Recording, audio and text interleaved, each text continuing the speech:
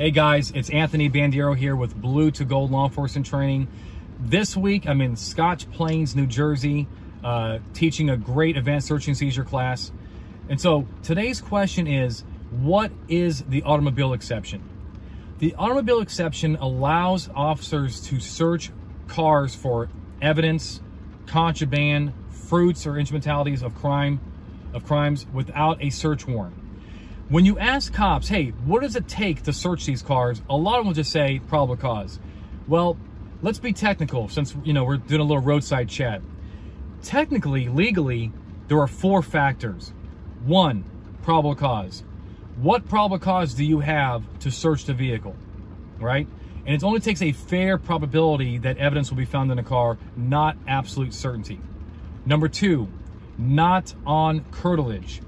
If the vehicle is on curtilage, you need something above and beyond the motor vehicle exception to search the car. So for example, if you have probable cause that a car in the backyard, right, it's parked in the backyard, has evidence inside of stolen property, for example, you cannot go into that backyard and search that car under the motor vehicle exception. You would need something else. The homeowner's consent. Or exigency. Let's say, for example, the person is about to get into the car and drive away. That seems like you have exigency, so you'll be able to stop the car, detain it, and search it, or go get a warrant. Number 3, apparently mobile. Now, what this means is that the vehicle has to appear that it can run and drive. But it doesn't mean that it actually has to be able to run and drive like right this second.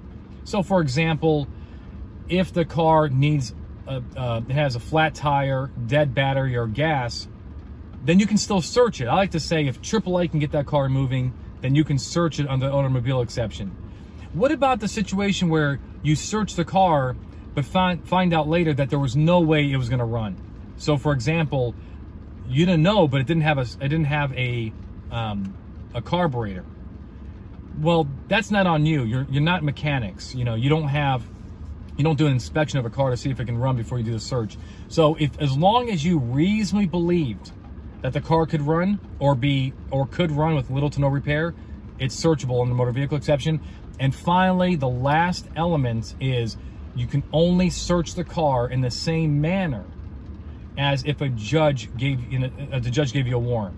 What this means is, if you instead of searching it without a warrant, you got a warrant, what would that search allow? Well, whatever that search would allow by the judge is the same search that you can do in the motor vehicle exception.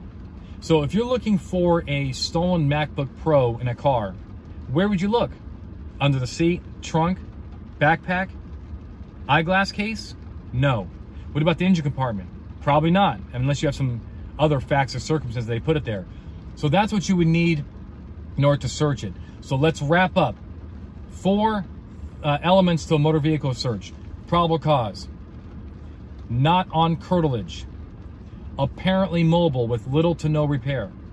And finally, your search was conducted in the same manner as if you had a warrant. I hope this helps. Please hit the subscribe button and the like button. It actually lets me know that you're getting value out of these videos. Otherwise, I could be doing some other things. So I want to know that you're getting value out of it. And by subscribing and hitting the like button, that shares feedback for me to keep doing these. If you have any questions, let me know. And until next time, stay safe. When it comes to legal training, we're the gold standard. Visit bluetogold.com or call 888-579-7796 today to purchase the Search and Seizure Survival Guide, register for a class, or learn how to bring our search and seizure training to your agency.